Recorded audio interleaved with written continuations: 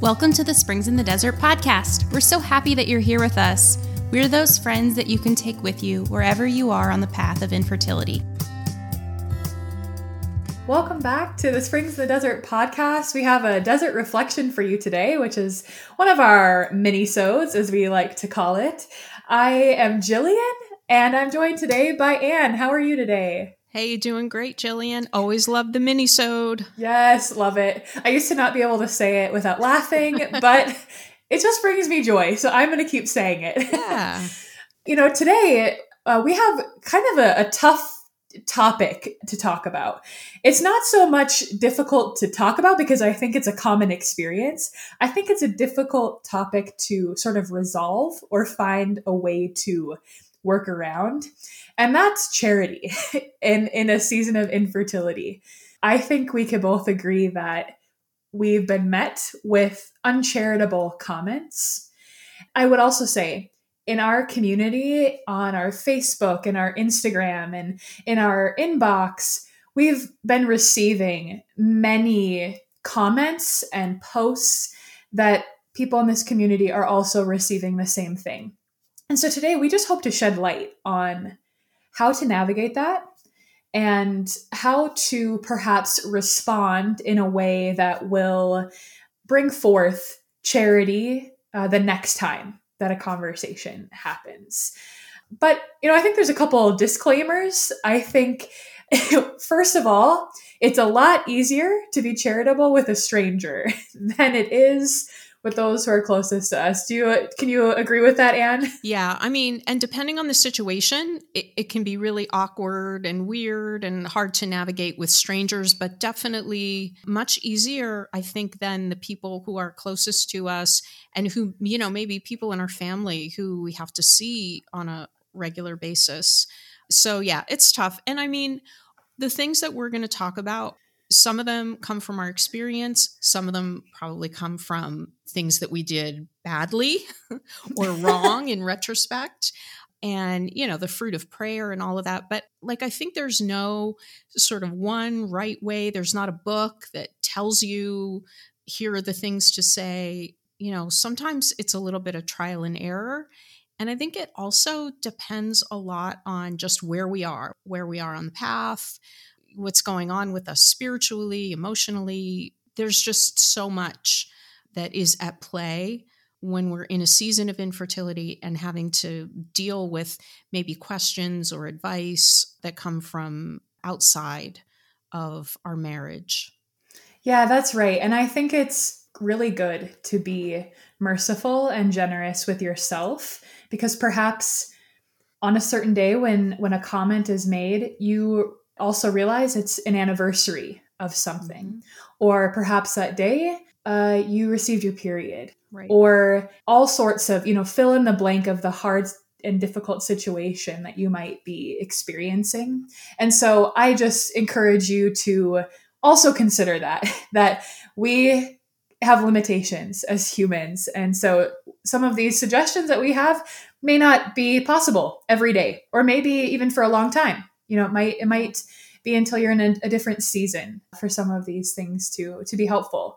So, Anne, I'm curious if you have any suggestions, a practical suggestion. Let's say a woman or a couple experiences a kind of an uncharitable comment from their family member or a pastor or a friend, maybe someone at the parish. Do you have an example? You had mentioned maybe some things not to say that didn't go very well, or maybe something that you found is helpful to kind of redirect the conversation. Yeah. So first, I want to just kind of set this in the context of no one outside of ourselves having kind of a right to our story. Nobody has a right to our health and our medical history and what's going on. And most especially, nobody has the right to the intimate details of our marriage or our sex life. I'm sure a lot of people can relate to those questions about just go away for a romantic weekend, or don't you know where babies come from? Like, don't you know how that all happens? I mean, Right. I'm sure many of us have heard things like that. So nobody has a right to all of that. We are free to share as much or as little as we want and make those decisions about who we want to share with. And as you said, Jillian, how much we say and what we say depends on a lot of things, like where we are on the path, how we're feeling today. Like you said, maybe we just got our period, and so this is an especially tough day. It also depends, I think, on how the question is posed. Mm-hmm. And, again, people will say things, I think, not meaning us any harm or not realizing that they might be insensitive. So I think one of the things we have to do is sort of keep that in mind. And we can talk a little bit about what that kind of generosity might mean in our responses. But as I was trying to think about some sort of practical suggestions and possible responses, it was really hard, because when I think about my experience, I think I often responded really badly. I sometimes made jokes and, it really wasn't funny, but it was awkward. Sure. Or I'm pretty sure there were a couple of times I might have just started to cry, and that's super awkward too, right? And then the person standing there is like, I don't know if I should just walk away slowly or, Yeah. And I've also, in some cases, shared, and maybe even shared more than I had ever intended, because you feel very much kind of on the spot. And so as I was thinking it through, maybe some of the things that I could have said, for example, we're really hoping for a family, we're hoping for children, please pray for us, short and sweet. Or to say that we're just having some difficulty right now, so we would appreciate your prayers. I think that asking for prayers helps to kind of shut down a lot of times, further probing. Not always, but sometimes it does. And maybe if we're feeling up to it, to say something like, well, it's not always easy for everyone to get pregnant, not as easy as a lot of people think. So we would really appreciate your prayers. And again, I want to say that it's not our responsibility to educate everyone, but when we feel that we have that energy, that bandwidth to be able to do it, I think giving responses like that can kind of help people to understand a little bit more about this experience. Yeah, those are really great suggestions. I love the idea of asking for prayers because it invites them into your experience. It invites them to share your cross in a very low-hanging fruit sort of way.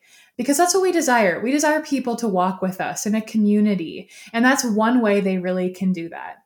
And, for us, as this community might know, my husband and I lost 2 children in miscarriage. And so sometimes, the question when you're at a new event or you're meeting new people is, oh, do you have children? And we sometimes struggle with answering that question depending on who it is. But sometimes, like you said, those short and sweet responses are really helpful. Sometimes we've said something like, none here on earth, thanks for asking. Or, we've lost 2, but we're hopeful. Could you pray for us? Things that are short and sweet that they know, okay, they've shared something with me and I'm just going to honor that. And, I think too, before we kind of close out our desert reflection, I think it's important to note that because we were made in the image and likeness of God, it's important to remember that most people, when they ask a question, don't mean to be hurtful. Typically, it's because of ignorance or just naivety. They just don't, they've maybe never really experienced this or had someone redirect the conversation or share their cross with them. And so even though when we get an uncharitable comment, it's really easy, as you said, to maybe not respond so well or to get frustrated, to just remember that they are also a child of God. And that might mean that it is sort of a teaching tool. Maybe you are in a situation. Other times, a short and sweet response can be helpful. But I've found that because I too I can quickly lose my temper or my patience. And so to remember, Jesus on the cross, they don't know what they do. They really don't understand. And so help me do whatever it is that you're asking me to help them understand in this situation. Yeah. And I think just one final thought for us who are in this community, wherever we are on the path, to not feel shame for whatever it is we're going through. If we've never been pregnant, if we've suffered loss, secondary infertility, whatever it might be, it doesn't matter. We shouldn't feel shame over that. And so to be generous toward the other person, to pray for them, rather than jumping to that anger or sarcasm or complaint, and perhaps to simply thank them for their concern, but just tell them, look, this is a really sensitive issue and we're trying to be private about it now. So we appreciate you asking and having concern, but we just appreciate your prayers. And we shouldn't have to apologize for that or feel any shame about it. Right. And hopefully too, I've learned that although we are carrying, and so many people in this community are carrying really heavy crosses, so too is the person asking that question. That's right. And so to remember that I probably at some point have also asked an uncharitable question without realizing it. Yeah. And so to try to just, in that moment, like you said, discern, how can I respond in the most charitable way? If I'm not in a position where I want to share about this, that's okay. But I can still try to love them the way that Christ would love them in this moment. Absolutely. So yes, dear listeners, I pray that if you are met with an uncharitable comment or a comment that really, they didn't mean for it to come across in an insensitive way, but it did, an insensitive way, that you're able to receive the grace that you need to respond in whatever way that looks for you.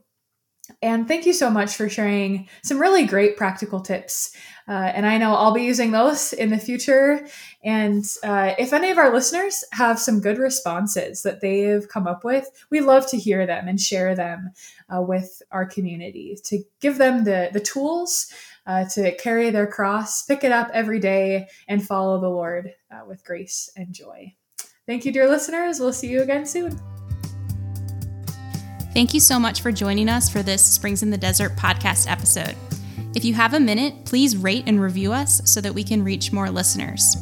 Check out our social media pages on Facebook and Instagram, and go to our website, springsinthedesert.org, where you can sign up for our newsletter and hear about more things that we have going on.